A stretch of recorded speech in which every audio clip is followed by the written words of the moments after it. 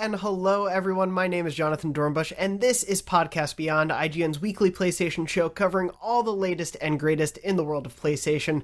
I'm back and we have so much big PlayStation news that Sony brought along for us to discuss this week, including a release date we have been waiting a long time to talk about, then also a delayed release date that we have talked about several times before, but we'll get to all of that in due time. I'm joined this week by Brian Altana. Hello and beyond.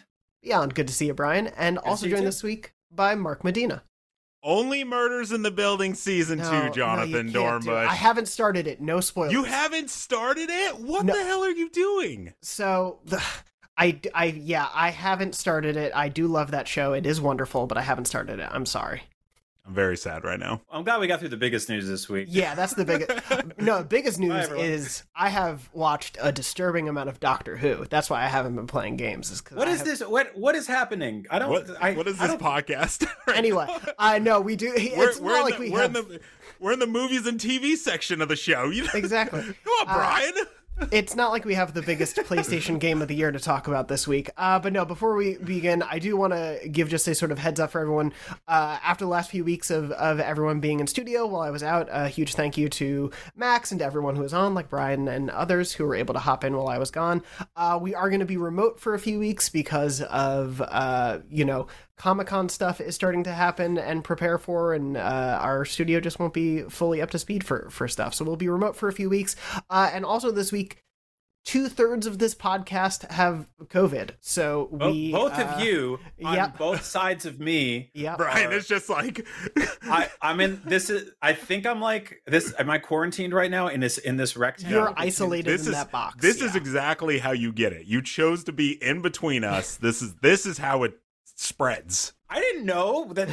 First of all, I didn't know where you were putting me. This okay. Red's producing the show. Red, next time this happens, can you please put the rectangle 6 feet apart? Just me and Dornbush together, then Brian in the very and just corner. off to the side. VMix isolation. I'm glad we can still hang out. So there we go. There's live footage of me getting sick from both of you. That's it. No, of course we obviously are taking as many safety precautions as possible and not going to be in studio as a result of that. But then for the next few weeks we'll also be remote because of just things going on with production and whatnot. But, you both look great. You both look great though. Well, thank you. You're doing well. And PlayStation brought you both a beautiful gift today. They did. The release date for God of War Ragnarok. It's finally did it. Finally! God of War Ragnarok release date watch 2022 is over for now. It feels like we accomplished something. We didn't do anything except for wake up and look at Twitter, but it still feels like we all cumulatively accomplished something. Patience is, I think, that's a thing, right? That's an achievement, right? Or a trophy, I guess, in this game. There you go. Maybe I should mention the date before we jump too far in, but God of War Ragnarok is coming to PlayStation 4 and PlayStation 5 November 9th. 2022, this year. Obviously, there has been, I know we've talked about it on the show for weeks, if not months at this point. There has been all this worry because they've been very quiet about things, that the game was going to be delayed. Despite, protests from the devs themselves, including Cory Barlog on Twitter being like, it's not getting delayed. People were still worried because it was quiet. One, I think it is worth couching in the context of this as this happened. I think maybe between episodes, or maybe it happened last week as well, but there has been just a disgusting level of vitriol and abuse thrown at the devs because of people wanting information about the game, and that is never okay. Obviously, anyone out there listening, we hope all of you out there are sane and wonderful and good people, but never do that to devs. You have no excuse or right ever to send harassment toward them because can we just say it? They were sent. There were a small emphasis on small group of fans. Were sending pictures of their genitalias to the developers, and insane.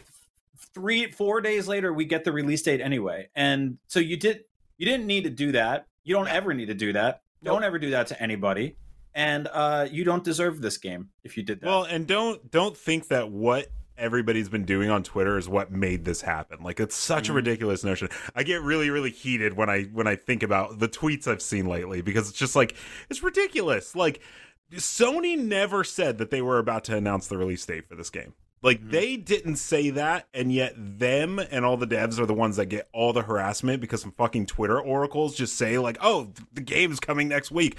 It's like, it's so much bullshit. I hate it so much. And there's a reason I have not been on Twitter for like 3 weeks. It's really so frustrating and awful to see. And obviously, we know that it's just a small portion of the audience out there. So not even necessarily of the show, but, you know, people who engaged in that very small representative of the audience, but a frustrating and disgusting part of it, and it was very, very crappy to see at a time when it should be celebratory for the devs, when they've been working so hard for years on this game.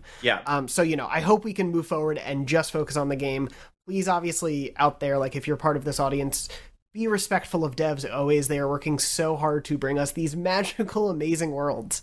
And no amount of nagging or harassment or anything will move this along any further unless you're a shareholder, because then you are the most powerful person in the world of video games. They're the ones that ultimately make all the decisions. They're the ones that ultimately, that's why we got Cyberpunk before it was done. Like, this is like, shareholders they're the money people, and they have all the power, and we don't. We're just fans. So that said, it is, it's a reminder just to be respectful, be kind to devs, treat them with the respect they deserve, as Mark was saying, as human beings. And but moving on from that, it just had to be said because it was so frustrating and disappointing to see. But on a good side of things, it is so great to finally have this release date out there. Alongside it, we got a short CGI trailer, not new gameplay, and we can kind of talk about that in a second, but showing off Kratos and Atreus, some cool fighting, some cool CGI action there, a tease of a giant wolf who, as if you know Norse mythology, most are assuming is Fenrir, which... story-wise, again, I'm not going to spoil things for people who are maybe just jumping into God of War in the months leading up to Ragnarok, has some interesting complications and implications based on Norse mythology for what Fenrir's inclusion might mean, but we'll get there in due time. But for those who are obviously excited for it, which I assume are many, many out there, pre-orders open up on July 15th. There are several separate editions of the game. Obviously, like the base editions of the game, there's a digital deluxe edition. There's 2 collector's editions, the collector's edition and the Jotnar edition, both of which come with a replica Mjolnir hammer. Obviously, Thor, we know, is going to be part of this game and be a big player in it. They also come with a bunch of other goodies in there that you can look forward to. I'm just trying to make sure I get them, like a cool Yggdrasil like cloth map is one of them. The Jotnar edition comes with a 7-inch vinyl with music by Bear McCreary, and if it's anything like the score of the first game, it's probably an amazing score for this game. And if you put it on at home, you'll get all of like your housework done so quickly. It's wonderful. In very, very interesting ways, just angrily. You'll get just angrily doing dishes. You're like, where's my shirt? Just like grunting and chanting, ripping your clothes off. Everything is smashed, but, you know.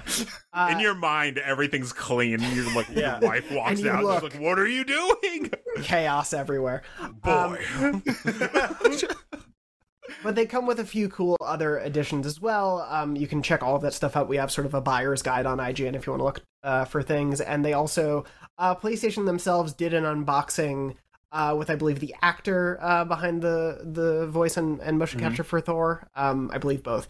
And as well as Ralph Grassetti from Sony Santa Monica, who does incredible art, both at Santa Monica and just on his Twitter feed. Incredible artwork all the time. Yeah. But for sure. You know, so we've got those special editions to look forward to. I think that's really cool. One thing I want to... Can I point out something real quick about those special editions? I think it was really interesting. The biggest one comes with a steelbook, but doesn't come with a physical copy of the game. But it does come with a digital copy of the game. And like, we've seen the big sort of high-end special edition collector's editions the last few years omit the physical copy of the game. I have a feeling that's because there's, you know, the kind of handshake between the production lines of big, you know, statues and all that other fun stuff, or in this case, an axe, and the discs that go gold that have to be shipped out separately and done in separate places are just happening at different places at different times. And this pares down on leaks and stuff like that. So I think if you do get this early, if a realtor, not a realtor, like if you're going to buy a house, if you're going to buy a house and you see one of these in there and you steal it, the game code probably won't work for you until the game officially unlocks. Whereas a disc, you'd probably be able to play immediately, right? So I see that a lot. So if you do buy the big one, you will get a steelbook but you will have to still, if you want a physical version of the game to put in that case, you'll have to buy that separately or redeem the code and then just hope no one ever looks in that steelbook. And you and I will keep that a secret. It's a weird trend, and I think a bummer of a trend for people who are the physical collectors, like the people who are buying it to have that nice physical display case and to be able to have that disc. And obviously people feel very strongly, if they're physical collectors, about having that disc, especially with the way, digital media can be so ephemeral. So it's a weird trend and always a bummer to see, but I think you're right. I do think a big part of it, other than also potentially probably getting people to double down and buy a game twice, is because, they can put this box together months in advance in a way that they can't until the disc is done. And discs, have to wait for the game to go gold. And that often now happens within a month of a game happening. So, these are already probably a month out from getting like packaged together. Exactly. I mean, they've already got one built here, as you can see. To do an unboxing. So you know what's funny though is I actually have a lot of steelbooks that just don't have games in them because eventually Best Buy will just clearance them out for like $1. Oh, right. And they don't charge shipping. And so I have like a Fallout 76 one, I have a Resident Evil one, I have like 2 Cyberpunk ones because I'm just like $1 and there's like no shipping and I just buy them. So it works out for me. I'll probably eventually get this steel case. Yeah, it's always a nice case. I have the original God of War's case, and it is beautiful. One thing I do want to mention off of this, because obviously, as I said, we didn't get a lot of gameplay, and I do kind of want to talk about expectations for the game going forward. But for me, the hammer being a big part of this collector's edition, not only do I think, we're going to probably have Thor be a big prominent person. I don't think he's going to just show up for 2 minutes, but we're going to get to hold Mjolnir, right? Like, that's going to be a weapon you get, right? I hope so, yeah. That's what my feeling is. Yeah, I mean, if you can only hold it by buying the big box version, then, like, that's kind of a letdown. But I do think that that's going to be, like, there were items or weapons that they held back from fans and the press in the last game, which I guess can we talk about? I mean, at this point, I would. I guess literally on the spoilers. Screen. They were on the screen. Yeah, but anyway, I think that I think Kratos will get his hands on a lot of this stuff. I don't know about the dice. We'll see. But, I mean, there might be a dice minigame. You just never know. Yeah. In a world where I'm like, what are the dice for? Yeah, there's probably some sort of minigame. Horizon ended up putting a minigame in their game, so it could be. That seems to be the trend. I do remember in the last game, we were all in office because it was in the before times in 2018, and I remember when I got the weapon. Are we really doing that? We still feel like we're I know. Yeah, it still feels weird because I feel like so many people are going to be playing this game for the first time now. I remember we used to have capture bays in our office, and I just like locked myself in one of those because I was like, if any of my coworkers who are not playing the game yet even see my screen, they're going to get this huge thing spoiled for them. And I kind of expect this to kind of be the same way, where it's like they're going to kind of like hint at it a few times, and then eventually it's like, boom, you get Thor's hammer, and it's going to be insane. But that's just speculation. We don't know for sure. No, we don't know but it fits so perfectly. I think like, you have the Leviathan Axe of Ice. You have another weapon of another element. Mjolnir would be lightning. And of course, like, you have the Leviathan Axe, which already comes back to you. That is a key thing that we all like think about with Mjolnir now, as you throw it and it comes back to you. So it's kind of already built into the game. Dornbush is just reading the back of the box right now. You have Leviathan, Ice Axe, and another weapon. And another element on the periodic table. So... Go ahead, Brian. No, I was going to say you were hinting at it before the lack of gameplay today. They went with a cinematic trailer instead. I thought that was an interesting choice. Because it feels like when we've seen gameplay of this game, first of all, it looks awesome. Second of all, it's largely a known quantity because it's basically built off of the amazing foundation that the original game put in. That was that one game of the year that year. One of my favorite games ever. I don't think there's one of my favorite video game endings ever, for sure. And there was also a lot of backlash where people were kind of like, oh, they reused animations and blah, blah, blah. So I wonder if they're like, if there's stuff they're also keeping a secret about there, I think there's a lot being held back. Yeah, that whole frustrating reuse animations thing is every time it gets dragged up, it's like, God, the amount of work that goes into the cool animations, just let alone, of course you want to reuse the cool animation.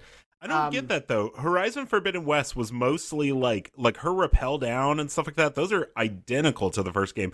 Did those? Because I've been seeing that a lot on Twitter as well. People are like, "Oh, this is just DLC," and it's like, I'm sorry, did Forbidden West feel like DLC? But a big portion of that game is just reused animations from the first game. You want them to fully rebuild the game every single time there's like a sequel? Like, that doesn't make sense. Yeah. Mark, tomorrow when you wake up and you go get Starbucks, I want you to do like a completely different walk cycle, and then when you pay for it, you got to get like all crazy with your arms, and then drink it differently than you ever have. Drive my car there backwards. Yeah, every movement every day should be brand new. Complain that the employees look the same as they did the day before. It's the same models being used in store. Oh God! Are they ever going to update these aprons? Exactly.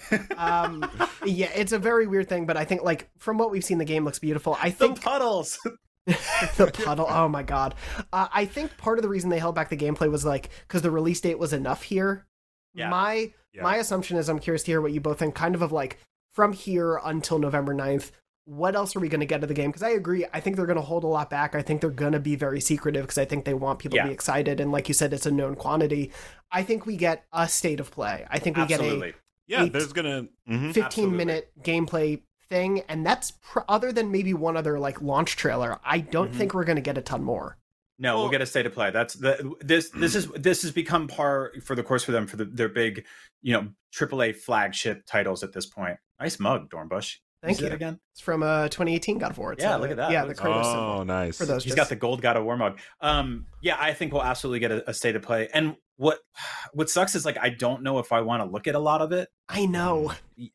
And like, so on this show a couple years ago, I was like, I don't know if I need a sequel to this game because the first one was so perfect. And a lot of fans, rightfully pointed out that there's a lot of narrative loose ends, and stuff that's unresolved conflicts at the end of the first game that are absolutely worth exploring. So I'm ready to go back in. It's been long enough, but I don't know if I want any more story stuff spoiled because I generally have an idea of how like exploration and combat will flow. I'm sure the world will be bigger. There'll be more branching paths and stuff like that. More kind of like the smaller sandboxy areas. Like there are some parts in the original God of War that were like totally optional that you could just boat to and just fight a bunch of tough ass dudes for a while. And so that's all well and good. I don't know if I need to learn so much more about the story. I'm just so happy we're playing this game this year. So far. Yeah, same. What about you, Mark? I think a state of play is probably inevitable, of course, but I also have a lot of hope that there's eventually going to be some sort of summer showcase. And, hopefully maybe they'll show something there as well. Maybe something smaller. That's where they showed God of War last year. That's where they kind of revealed, not revealed it. They revealed it with that logo the year before, but that's kind of where they showed the gameplay and all that stuff for the first time. So I have to assume that there's some sort of like summer showcase, especially because the next story, which is we're going to talk about Forspoken, they say in their thing, more to show this summer. Like I have to assume like Sony still has some sort of like lid to blow off that's going to start up next year. So I don't know. We could see it there, but I can't imagine that they still wouldn't. Even if they show God of War there, I still expect that there's going to be a dedicated state of play once we get closer. But it's still, the release date is 5 months away. So like it's still plenty of time to kind of trickle these things out. I think we're done with summer showcases from them. We got the one at the beginning of June. It feels like it was. I think beginning of June was that state of play. Yeah. You think that's it for the summer? I think so. Yeah. I mean, they had some first party stuff in there. They had some great third party stuff. Like that was an awesome show. So, I think with that, and they'll also they're notorious nowadays for just like for every state of play they do. There's like 5 unceremonious blog posts that just drop a ton of information on a random, Wednesday morning at 6 a.m. So like PSVR 2, I believe, was revealed in a blog post. Like it was sometimes they just do that stuff now. So I don't know if we'll get another dedicated like 22-minute show of a bunch of different games kind of glued together. But I do think that you'll get a couple of like trailers for like, the Spider-Man port coming to PC and stuff like that. You'll get a couple of little things like that. Maybe another peek at some PSVR 2 stuff, but I don't think we're going to get another big kind of like event size thing before the God of War state of play. And Mark, your expectation is for me I think I would be surprised. I would be surprised if that was it, only because like they've never missed a showcase, right? They've done E3, and then since then they've done not a state of play but an actual PlayStation showcase. So right, this would be the year to miss, only because it's like we do already know like every hand that they have to play, right? Like there's not a showcase this year would be dedicated almost certainly to what's coming next year. So I guess if they were to miss one, this would be the year. I would still somewhat be surprised if they were like, nah. They did say they're not part of Gamescom or Jeff Keighley's opening night live thing, and so. Maybe they're saving something for themselves. The thing is nowadays is that like it is so hard to predict any of this anymore, because this year especially, like all the rules are broken. Like no one is even being like, oh, should we do like a gentleman's handshake and do like a pretend E3? Like there was, like everyone, all eyes were on Nintendo and Sony all through June, right onto the last minute. Oh, we're going to get a state of play. We're going to get a Nintendo Direct. And Nintendo was like, here's a third party direct with some of our friends and enemies or whatever, and then our partners and allies. And then Sony said nothing. They just said nothing, and then they put up a blog post today. So like all bets are off, right? It's a different world now. All the things that used to work are not in place anymore, and it's bittersweet because it means we get cool stuff all summer long. But I did miss the kind of like the eventized feel of having a bunch of stuff kind of closer together, Well, I was in LA. Go ahead, Mark. Sorry, go ahead. I was just going to say, like, I was in LA for Summer Gaming, and it's like every event that we did, right? Xbox and then Capcom. And it's like, you want every single one of them to be like the biggest thing, right? And they were all like, okay. I thought the Xbox one was really good, but like, I thought Capcom was like just okay and stuff like that. And then Square Enix is like, hey, we're going to do like a 10-minute show. And that ended up being my favorite showcase of the entire summer so far, only because I'm a huge Final Fantasy fan. So to be able to see Crisis Core and Remake 2 and all that stuff. And so it's like, I agree with you when you say like, there are just no more rules anymore, because it's like Ubi announced one for September yesterday. Right. Like it's all over the place. That's the weird thing is, and also it's that funny thing of, I think of September as fall, but technically most of it is still summer until the end of it. So they have been doing... When you're in school in September, you're not like, it's summer. Exactly. This sucks. Summer is when I'm not at school. Yeah. If they're going to do a showcase, I think September is the most likely, because that's when they've been doing their big ones the last couple of years. And it can be one that's very forward looking. It can be one that has a last minute, Last of Us Part 1 is out.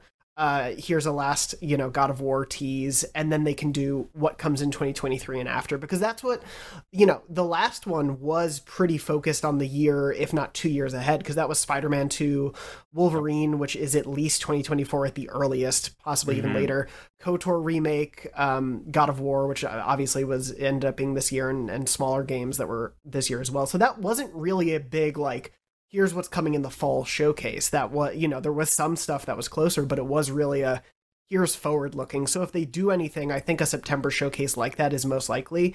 But I also do agree, Brian, like it's kind of the thing that we've lived by at this point is there are no rules. Like just because Sony did that the last 2 years doesn't mean they will for sure. It's the most likely because that's just kind of what they've said as their expectation. But who knows? They do also have to start showing PSVR 2 at some point, presumably if that's early next year. They got to start rolling that out. Does that get as part of a showcase? Does that get its own dedicated thing?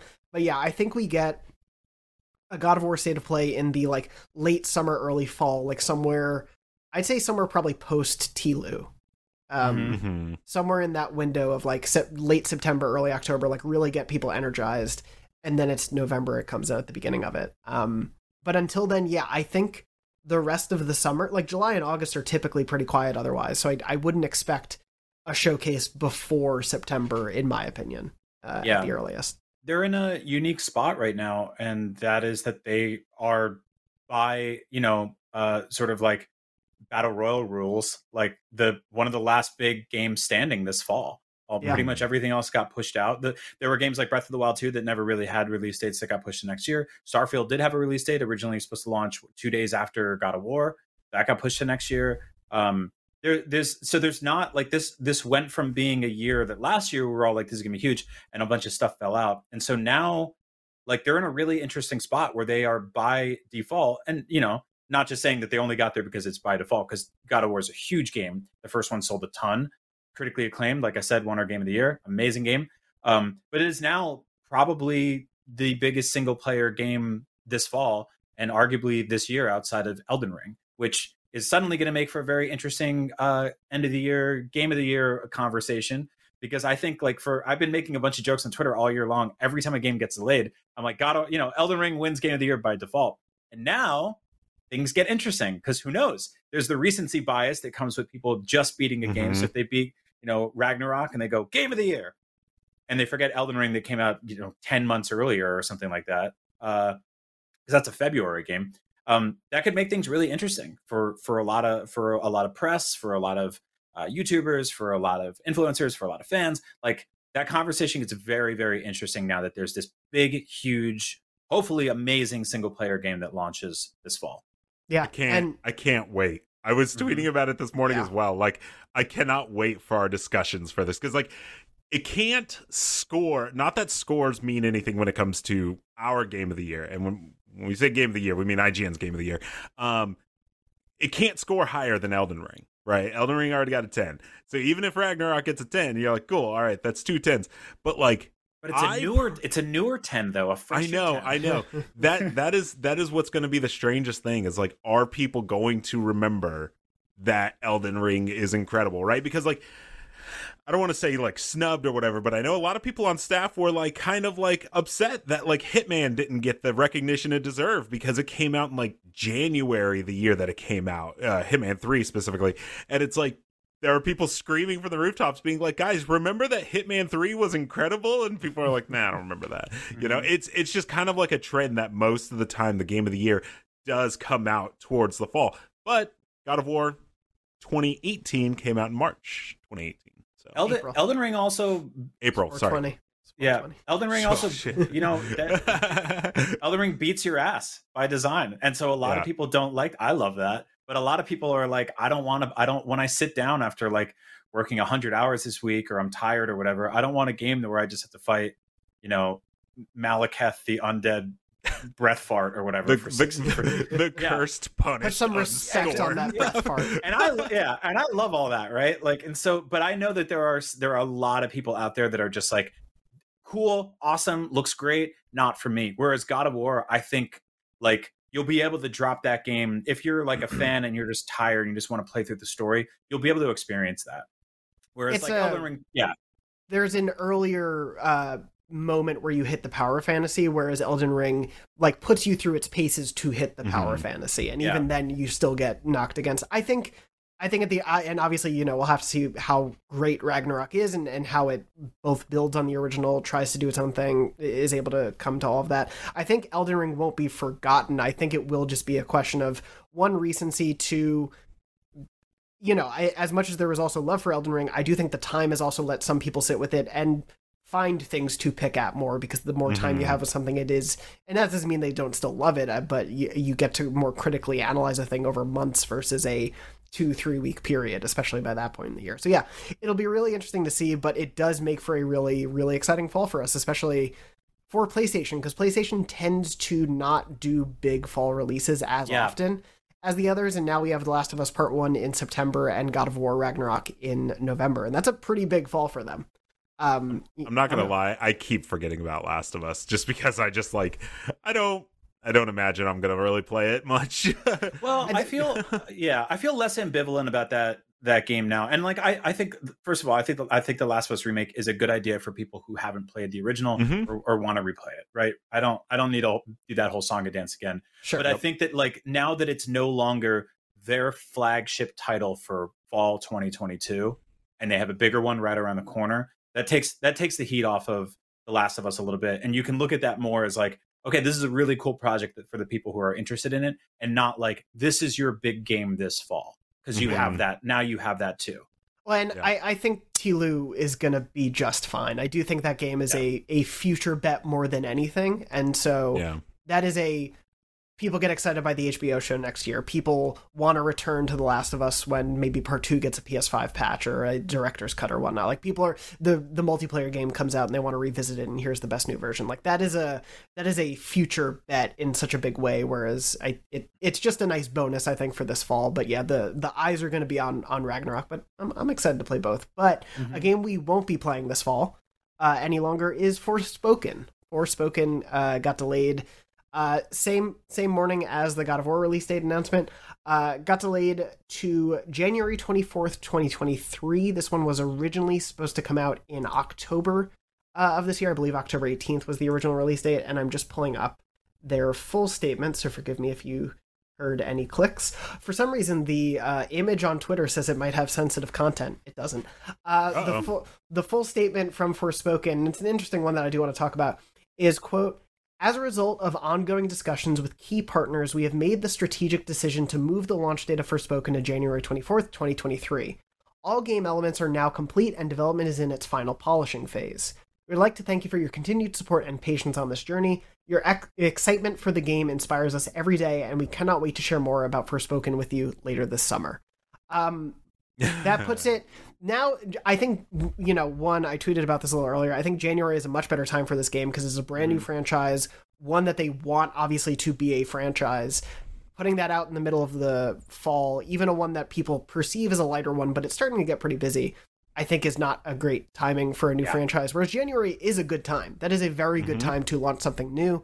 It is within a day of the Dead Space remake, so, 2 big games to juggle there, but very different games at that point. Brian, I want to start with you. I think one, just in general, it's not surprising that Forspoken has been delayed because this isn't the first delay or anything, but what do you make of sort of the way that they phrased this delay? Because I think it's kind of interesting. It is interesting, but I do think you just nailed hit the nail on the head, nailed the head on the nail. In that January is a perfect time for a game like this to have a little bit of room to swim around. People get new consoles for Christmas and the holidays and stuff like that. They get gift cards. They start the new year and they want new stuff to play. And this is going to be big for them. And like you said, like Dead Space is the only real big one confirmed for January, I believe, as of right now, because we know we got the Redfall and Starfield delays, but those are just first half of 2023, right? And 2023 is obviously starting to shape up. Yeah.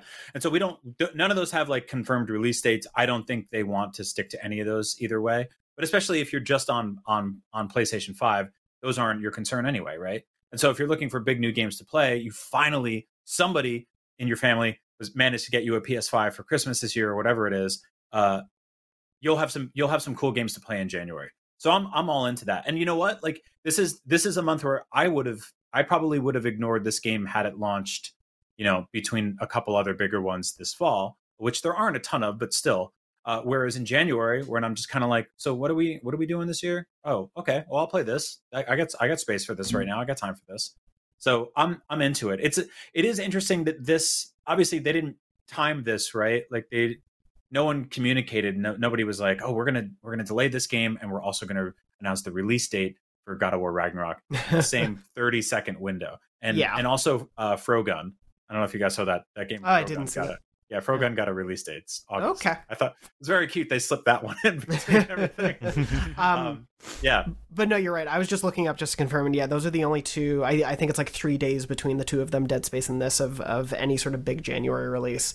And also, as you mentioned before I jump to you, Mark, they do, in the statement, you alluded to this earlier, say, well, you'll see more later this summer. That could be for a showcase. That could just be Square doing its own thing. It could be at Opening Night Live, at Gamescom. That could also be, that might be a good potential place for people to get hands-on. I know there's been a hands-off preview before, but that could be a big sort of coming out for the game. But Mark, what do you make of the sort of reasons that they've talked about this delay and how you feel about its chances? Yeah, I mean, I think you don't see very many games delayed with the language that this game was delayed in.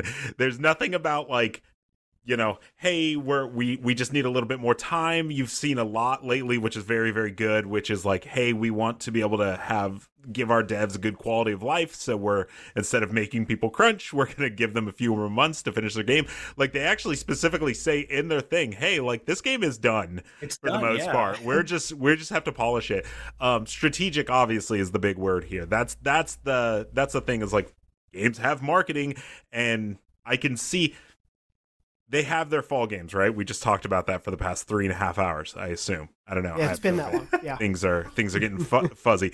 But like they have their big fall games, right? But do they have their big spring game and that's still winter, but like do they have their big January, February game? Because like that is becoming one of the most important times of the year now, right? Like with Elden Ring and Horizon, and I can't even remember what else. A million games came out during that time, Sifu, and so like they're probably being like, hey, in a time where there's already not that many games, we have our big fall games, we need our big next year games, and that's where we're gonna put Forspoken. Like it's really like this is just unneeded, right? Because you have to assume that Redfall is going to be right around the corner, and possibly Breath of the Wild. So they don't have anything of that caliber, but they have this. So that's where they're going to put it.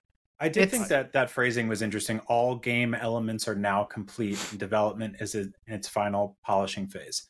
That's pretty cool. Like that makes it seem like there are the delays where you hear about where you're like, oh, like everything has collapsed in on itself. Nothing is working. You know, the characters are falling through the earth. Like it seems like they've architecturally built every single asset that needs to go in this game, and they put them all together. And now they're just making sure that it's not a glitchy mess, which is like that's a good kind of delay. And I like that line too about like they're inspired by the excitement of the fans. Like that powers them every day. It's really cool. So yeah, it's a 3-month addition to polish, which is stuff, you know, we'd probably see patches after the fact happen. They get to help solve this stuff before launch. And yeah, like Mark, to your point, they'll need stuff in the spring. Square and Sony both have like very busy falls. Again, even if we kind of talk about like I think the perception of a light fall, like Square has planned for the end of 2022 as of now at least 5 games on the docket, including for PlayStation. Like Valkyrie Elysium is coming in September. There's the Diafeld Chronicle, which is still set for this year. There's a couple other games that I'm blanking on just for the moment. Crisis Core this winter as well, and then a few other things both on PlayStation and elsewhere. So Square has a busy fall to already plan things for, and then on the PlayStation side, TLU is going to get so much of their love for September, God of War in November, and then if they both hit still this year, PlayStation, as far as we know because of their investor docs, is also seeing Hogwarts Legacy and Avatar Frontiers of Pandora as 2 big upcoming third-party games that they're kind of putting their marketing muscle behind.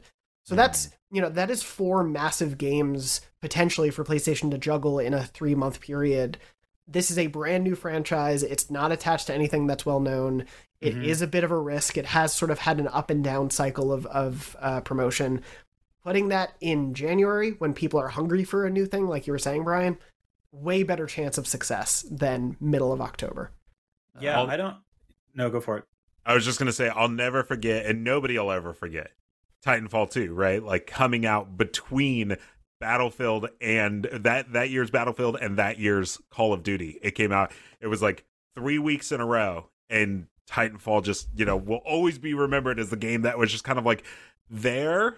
And, Respawn has already said, like, they've said, like, it sucks that kind of happened, right? Like that they weren't able to delay out of that window. And, being in media as long as we've all been, like you kind of see like the market share games get just at our website by themselves, right? Like I help run the gameplay team. And when I think about how big Elden Ring was and how big, like Horizon was, games like Tiny Tina's Wonderlands and stuff like that, we just completely skipped. That's a game I would kill to come out right now.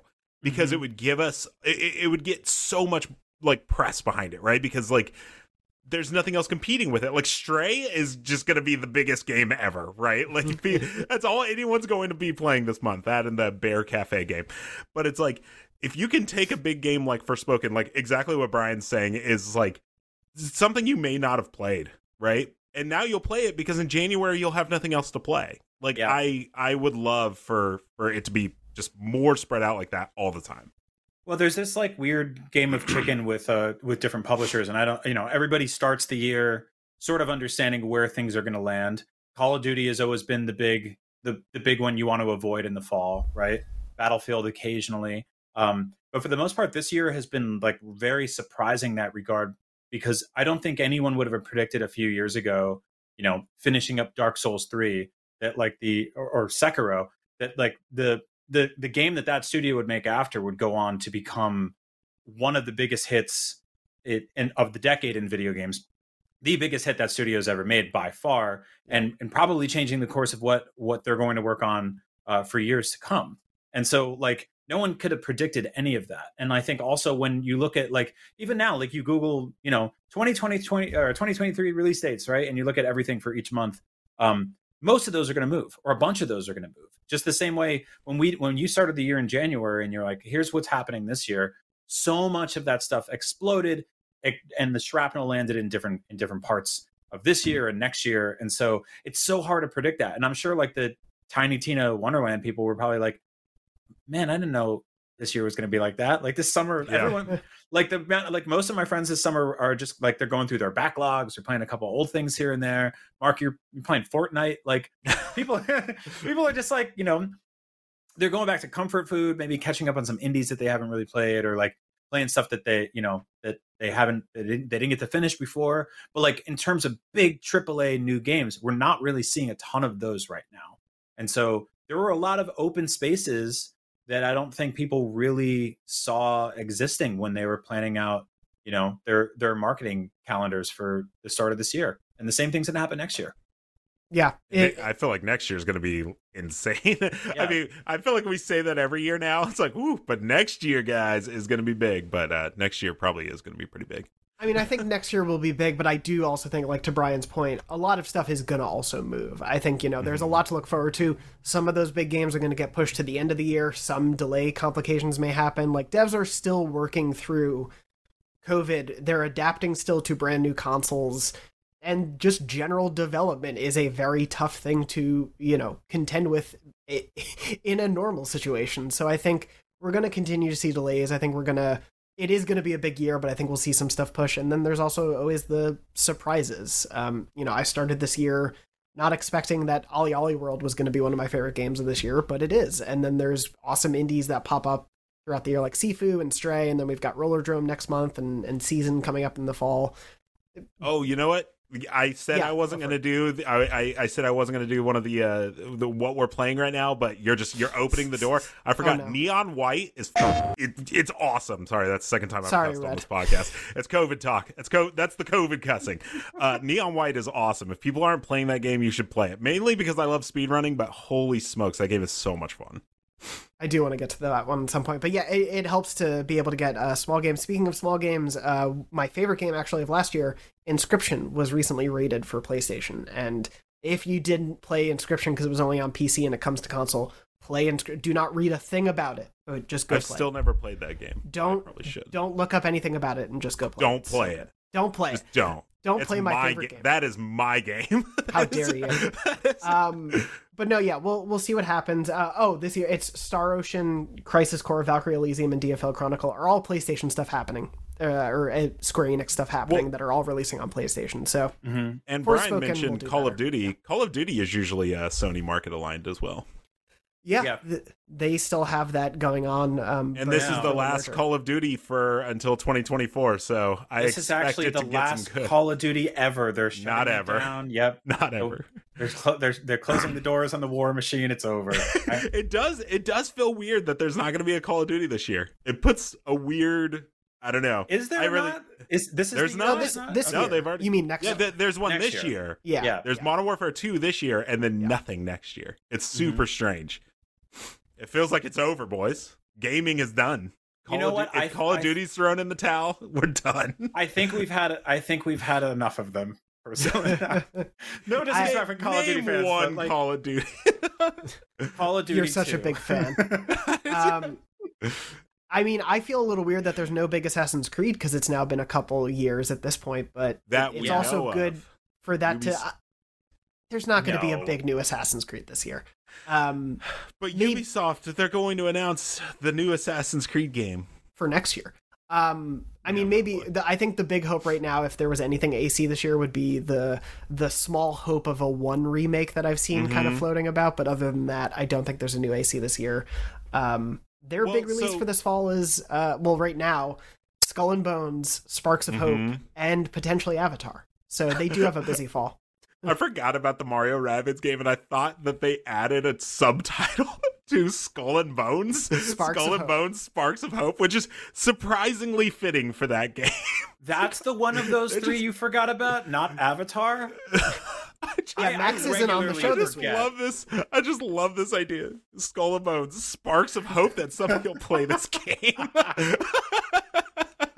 We are recording before the Skull and Bones re-reveal this week, by the way, for those listening, maybe a day or two late. So any commentary on that game we'll have to save for next week. But yeah, we'll see, especially with that September showcase coming up, as you mentioned earlier, Brian. We'll see what that means for PlayStation players. But moving on from there, just to quickly mention some other news, I do want to mention, I think it broke in between shows, so forgive me if I'm repeating from last week. Brian, you can just tell me to shut up. Sucker Punch came out after months and months of people trying to say there were new games being made on their franchises, including Infamous and Sly Cooper. Nothing ever official from PlayStation, but that didn't stop, as we've said, hope and rumors spreading because people love those series. Sparks of Hope. New Sparks of Hopes, yeah. New Skull and Bones from spreading for people in the fandoms. But infectious. Sucker Punch came out with a blog post kind of talking about some of their legacy games and how they're keeping support on some of those servers and kind of expectations for that stuff. But in it, they also confirmed, to kind of quell any expectations, that there are no Infamous or Sly Cooper games in development with them or other studios as of this time. You know, as they say never. We could see these series come back. I think any IP that is well known ever has a chance of being revived at some point by a media conglomerate, because that's just how entertainment works these days. But for now, don't expect one. I'm crushed as a Sly Cooper fan, but I also didn't put too much stock into those rumors because, again, they weren't coming from Sony. They weren't coming from the devs kind of talking about things. We know Sucker Punch is a small studio and they only really have time for one game. It's gonna be a Ghost of Tsushima sequel. Like, that is obviously what their focus is. Like, they know that that's the studio that made the very good game Ghost of Tsushima, right? Like, why wouldn't they make more of that? the biggest selling new IP for Sony, I think, of the PS4 generation, did huge. They're making a movie. That's going to be what they're focused on. Other studios are not working on those games as well at the moment. It's a bummer, I think, but I think it is better for it to be out there for people to stop sort of this rumor mongering from happening, to stop that stuff from spreading. So don't expect that stuff anytime soon. Don't expect a surprise. And if it happens, then you get to be delighted. And that's kind of the best way to approach these things. I really, really loved Infamous Second Son. I loved playing that when it first came out, like, and the PS4 still had that new car smell. Like, I loved all of that so much. Ghost of Tsushima is one of my favorite games ever made. And so I'm happy to get another sequel to that. Like, if you look at, like, just based on the numbers, the amount of Sly Cooper games we've gotten, the amount of Infamous games we've gotten, and the amount of Ghost of Tsushima games we've gotten, it's okay if they, like, kind of level those playing fields a little bit. But I do like that they we're never ever making those things again. Like, they basically said, never say never. There's a chance. So ideally, a really cool thing would be, that's the sequel to Ghost blows up like the first one did. The studio expands, hires more people, or they connect with some kind of third party studios that can help them remaster or port some of their classic games in their legacy catalog, and you'll get to see those things again. Because I think that, like, getting to experience, like, the Infamous games or the Sly Cooper games in, like, PS5 graphics would be super cool. And so I do hope we get there eventually. I don't necessarily need brand new entries in those franchises over a Ghost of Tsushima sequel, which is, like, that's the thing I want more than anything right now. Yeah. They're series I both love, like you. Yeah, I think Second Son was such a wonderful, like, first kind of entry on PS4 to really get into. I've adored the Sly Cooper franchise for forever and wish it still was prominent, but there's a reason they're focusing on certain things. If they were that in demand, they probably would have spun something up by now, like, if they thought the money was there. So for now, don't expect anything. Maybe one day, like they said, it could happen, but Ghost of Tsushima will probably come and we'll all be blown away by it in hopefully just a few years. That's the title. I really hope so too. It's definitely not weird at all to have to say. Other things just to very much briefly mention, as we said, Ubisoft is holding that multi-show showcase in September. We'll obviously cover anything big out of that show in a couple months. And also for anyone who's maybe been holding out hope, as I know some people have for future Bully installments, there was a report that allegedly, Rockstar hasn't confirmed it, but that allegedly Red Dead Redemption 1 and GTA 4 could have had remasters, could have had, bump ups, but that allegedly those projects have been shelved in order for the studio to focus on GTA 6. Unsurprisingly, they are focusing on the thing they know is going to make them $100 bazillion dollars.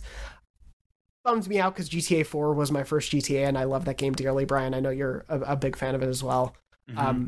And it would be nice to have parity of Red Dead 1 and 2 on modern consoles to be able to play easily without having to stream via PS3 or the backward compatible version on Xbox, but that just doesn't seem to be in the cards right now, unfortunately. Yeah, I wonder if that... Well, first of all, like, this is frustrating because I love GTA 4, like I said before, and it's also like it's sort of like it's this weird kind of forgotten... It's weird to call it a forgotten game because it's sold billions, but the amount of times we've seen ports or remasters of all the other games in the GTA series, or most of all of them, and the attention that's been put on GTA 5 with new content over the last decade, it's kind of frustrating that they didn't, again, throw this to a studio that could modernize it a little bit and put it on new consoles. I know that that's like, armchair game dev over here just being like, throw money at it. But if there's any company that can throw money at it, it's Rockstar, right? And so like, I don't necessarily think this is one of those things where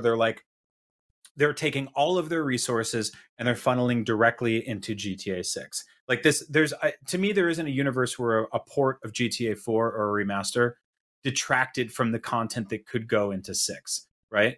That said, the remasters we got of the GTA trilogy were like notoriously kind of shoddy right out of the gate. And they did like fix them up a little bit, but they ended up, and this is gross, but they ended up selling a ton anyway.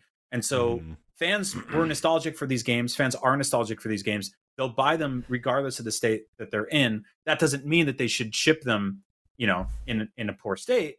But throw these games to a company that can handle that, and put GTA 4 on modern consoles with, like some. First of all, I would love to be able to play this game without like the wet mud sepia tone filter over the entire thing. That was so endemic of what was happening for so many games of that era. So no fault to GTA for that, because that was the style back then. That's what people did. But there's so much cool stuff here, and obviously the fan modding community on PC continues to rule, and they modernize these things, and they make these things infinitely playable on future systems forever. But in terms of console players, they don't get to experience these games the way I think that they should. And so I wish that they would rethink the strategy. I wish they would work with the studio that would properly modernize GTA 4 and bring it to PS5, because that would be super cool. I think fans would love it, would sell a ton, and would hold people over until GTA 6 comes out, which feels to me like is still very far away. Yeah. I think we're a ways out from it as well. And I agree. I do think, to your point, probably as much as it sold very well, probably the reception to those remasters of the other GTA games might have been a potential reason for this. Like, why risk having that happen again when they, I guess, don't feel like they need to financially? But I agree. I think like there's a world where you can have these come out. They can be things that people get excited about. Hopefully they can be in a good state, and you can still probably focus pretty well on GTA 6. Yeah, it's a bummer about Red Dead, only because Red Dead also never even came to PC. And the GTA 4 version on PC is, like Brian said, it needs to be like heavily modded, I think, to work correctly, because it was a Windows game, which that service like doesn't exist anymore. Like, I forget what it was called, but so it kind of sucks, that there's not an easy way to play those games. I can picture a world like they didn't make the original trilogy remakes, right? But then they still get accused of like spending resources that should be on GTA 6. So I guess in one way it's a very good thing for them to just be like, you know what, we're done. We have our GTA 5 team that's going to work on GTA 5, forever. Unless GTA 6, GTA Online, sorry, is what I mean.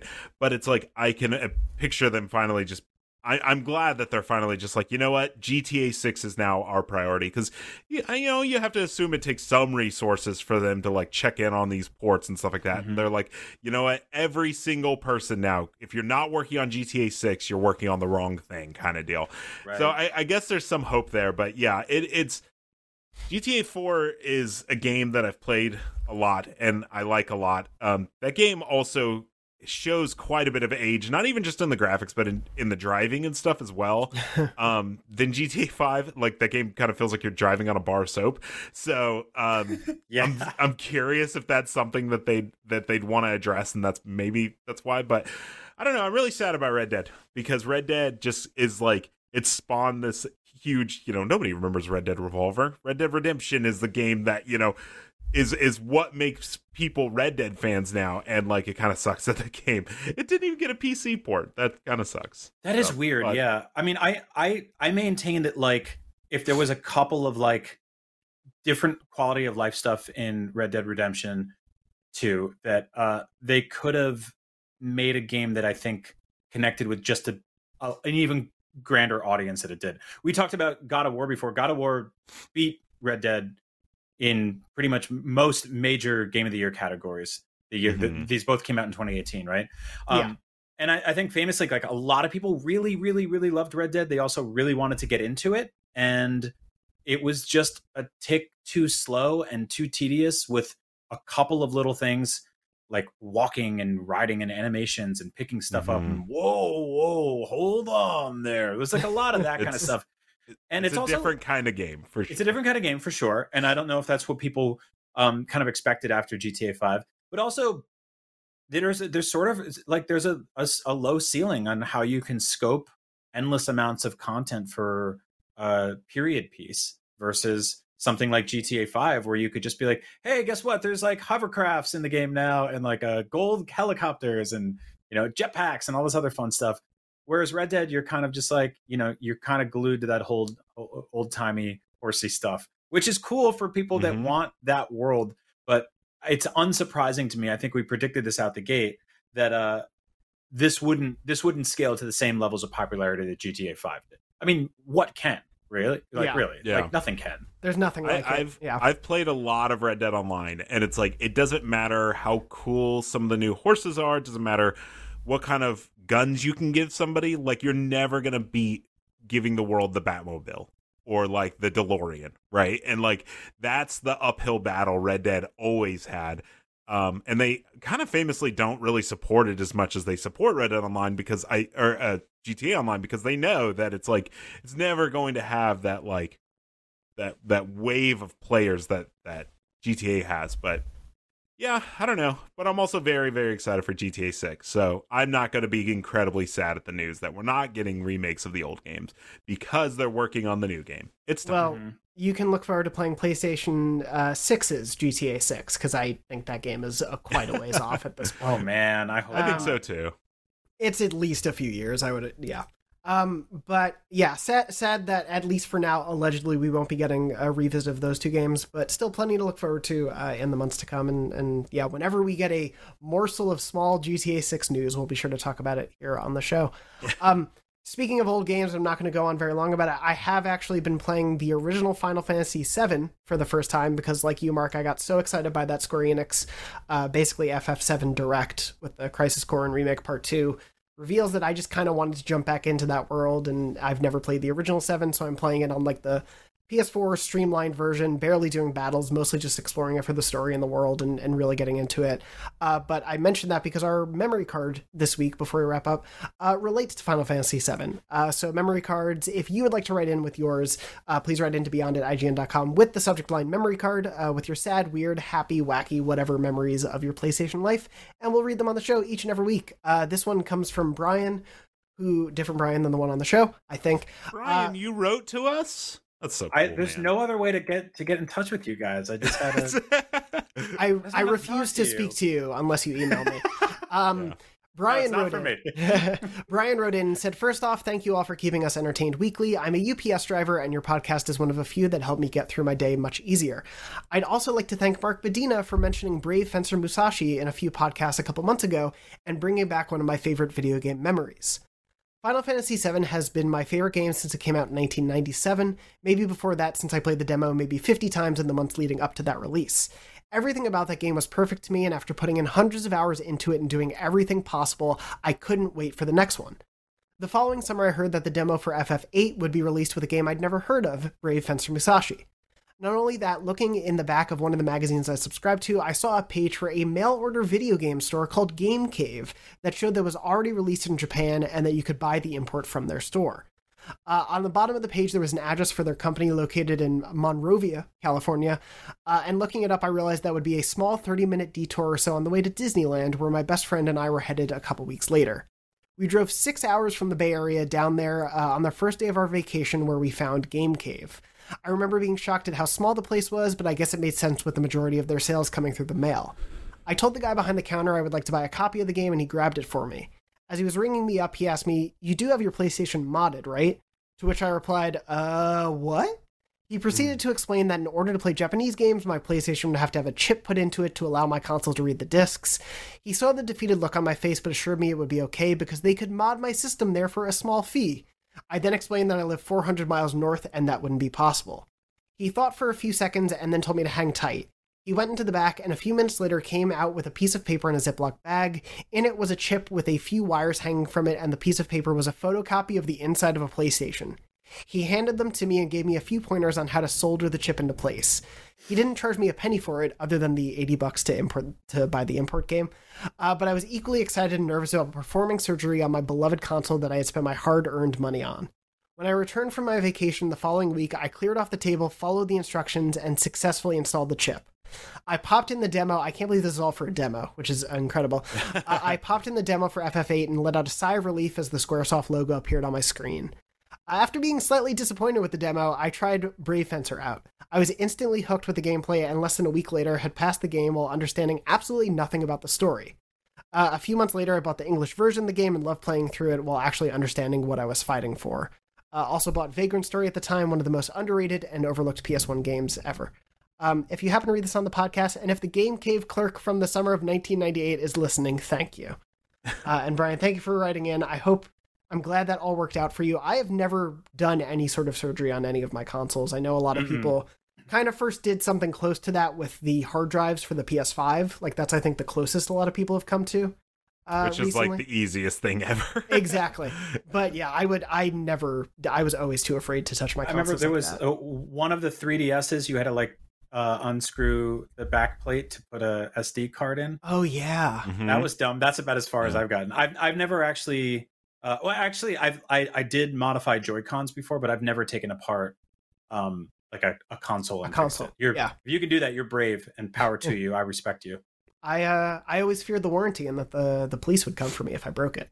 So Brian, both on the show and both writing in, thank you for your time. And Brian, thank you at home for writing in. And if you would like to write in to beyond@ign.com with your memory card stories, we'll read them on the show each week. But that is pretty much going to do it for this week's episode of Beyond. Ragnarok is coming. We have a date for it. It's actually on the way. Very, very excited about it. We did it, boys. Brian and Mark, thank you both so much for joining me. You can find us all on Twitter. I'm at JM Dornbush. Brian is at Agent Bizzle, and Mark is at Mark_Medina. Thank you, as always, to Red, our producer, for making the show happen as well. And thank you to everyone out there for listening and watching. We hope you're doing well. We hope you're staying safe and healthy. And as always, Beyond. Beyond.